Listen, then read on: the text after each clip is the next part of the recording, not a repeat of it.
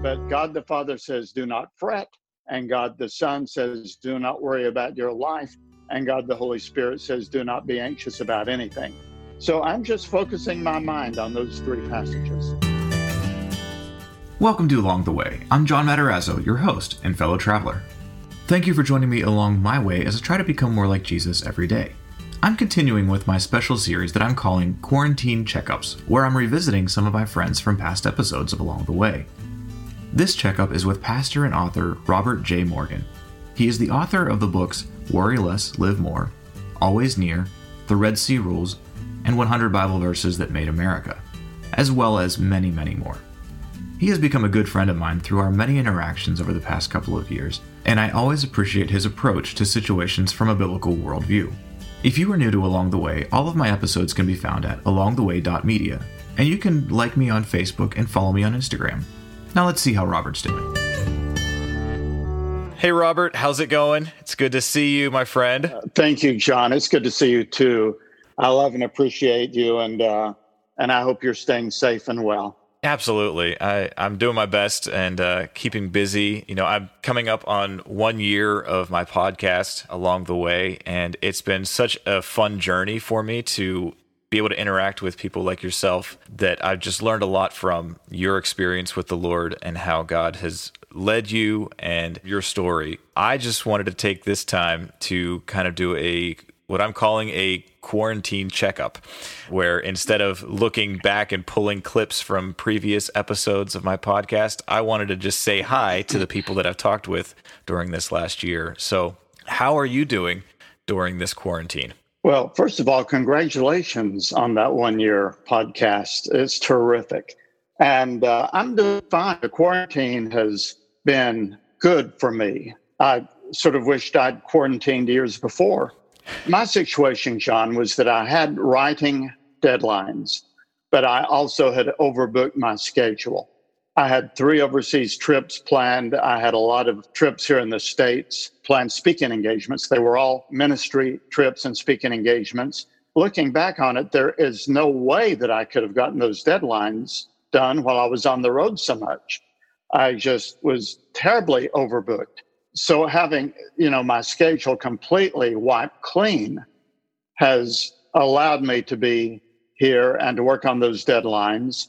You've been to my house, so I live on a large lot, about 2.5 acres, and I can get out and walk around. It's not like some people I know and that don't really have anywhere they can go outside. But I can walk out the back door, and the Lord has blessed me, and I can walk around and get out of the house some. And it's springtime, the weather has been good.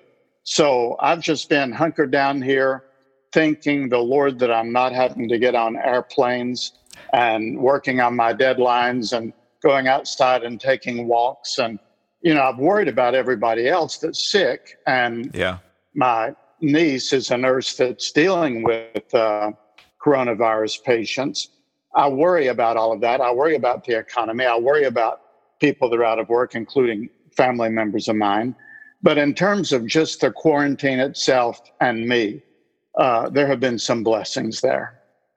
Yeah, well, you just mentioned a string of things that you are worrying about. That's a natural human thing for us to do. And one of my earlier interactions with you was you were talking about your book, Worry Less, Live More, and just some of the advice that's in that book. Would you mind just sharing to address the issue of worry?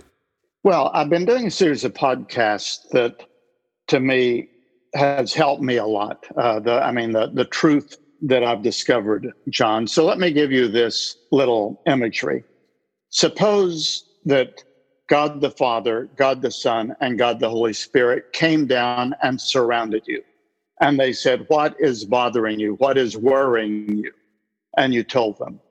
God the Father would say from Psalm 37, do not fret. And God the Son would say from Matthew chapter 6, do not worry about your life. And the Holy Spirit would say through the inspired epistle of Paul in Philippians 4, do not be anxious about anything. I think these are the 3 most definitive passages about anxiety in the Bible. the Bible says a lot about worry and fear and anxiety, but I think Psalm 37, Matthew 6, and Philippians 4, do not fret, do not worry about your life, do not be anxious about anything, are the three anchoring passages. And I've been going over those again and again. I've been trying to memorize Psalm 37, verses 1 through 8. It says 3 times, do not fret, do not fret, do not fret, in those 8 verses. So these are the things that have helped me as I've looked out. You know, I'm concerned about the virus. I'm doing my best not to get it, but I'm also concerned about the economy. I mean, I'm not planning to retire, but I'm retirement age, and there goes my pension and everything. So there are lots of things for us to worry about, but God the Father says, do not fret. And God the Son says, do not worry about your life. And God the Holy Spirit says, do not be anxious about anything.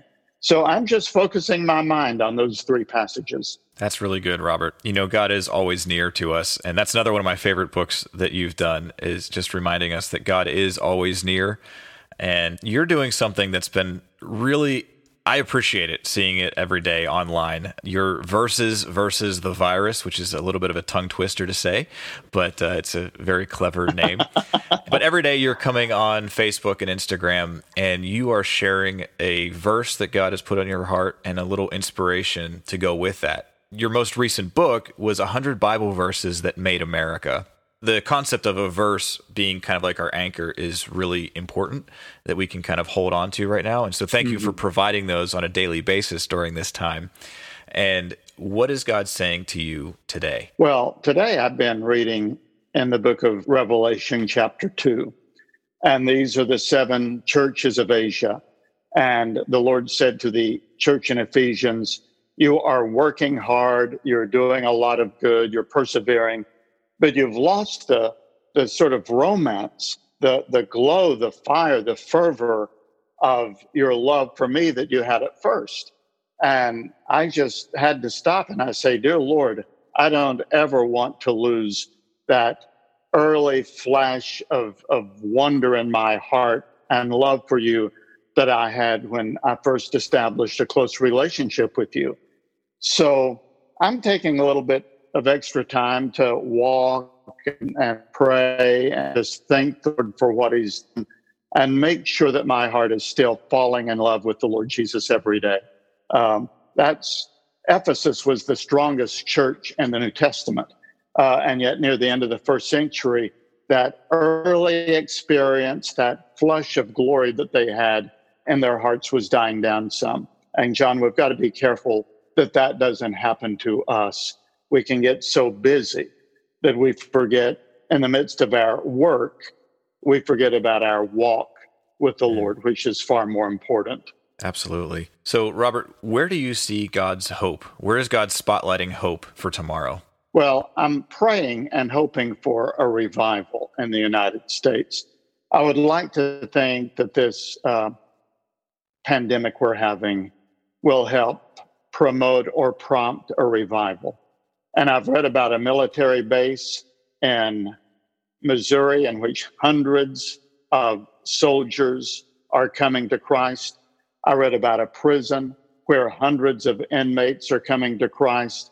There seems to be a few spots where there could be the beginning of a real awakening.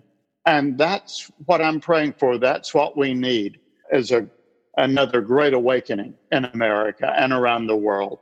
So I don't know if this will produce it, if this will help prompt it. Sometimes crises in American history have provoked or prompted revivals. I'm certainly hoping so. For me personally, I'm learning that I need to travel less and provide online resources more, like the versus the virus verses that you referred to. To me, they are 59-second sermons. Yeah. I'm a preacher, and it's more difficult now to give 30-minute sermons, especially because my role at my church has changed. But I can give 59-second sermons and post them every morning. And I'm going to begin putting suggested readings there, too. I think if parents and their children just have 59 seconds to watch that together, maybe to turn and to read at a passage before they go to bed or when they get up in the morning, but at least to watch 59 seconds of scripture and then say a prayer together. Families who haven't had devotions ever could have an easy way of having daily devotions as a family. So nationally, I'm hoping for a revival. Personally, I'm just wanting to, at my age, put some material and legacy courses that I want to teach and things like that on my social media and online platforms, and hope that the Lord will use it. Yeah, it's amazing that, your books are going to outlast you. They're going to outlast me. But having this new digital platform of podcasting and social media and YouTube, and just being able to get the message of hope from the gospel out there is remarkable how far it can reach right now. Thank you so much for doing that. And thank you so much for being my friend and being able to just stay connected. And it's good to check up on you, my friend. Well, I love and appreciate you, John, and I pray for you. I've got you on my daily prayer list. So I appreciate all you're doing and the way you're getting the message out too. The Lord bless you abundantly and abidingly. Amen. I enjoyed that checkup with Robert J. Morgan, and I hope you did too.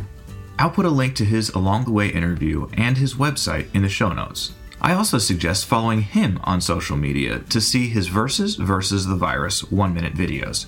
They are really encouraging and a great way to start the day. Along the Way is part of the Charisma Podcast Network. You can find Along the Way and many other great podcasts at cpnshows.com. Thank you for listening to Along the Way. If you've enjoyed joining me along my way, please share this episode with a friend who you think will be encouraged by this podcast. Also, please rate and review Along the Way on iTunes. That helps more people discover Along the Way. Subscribe to this podcast wherever you're listening to, and follow me on Facebook, Instagram, and through my website, alongtheway.media. I hope that you've enjoyed this part of my journey, and may you realize when Jesus is walking with you along your way.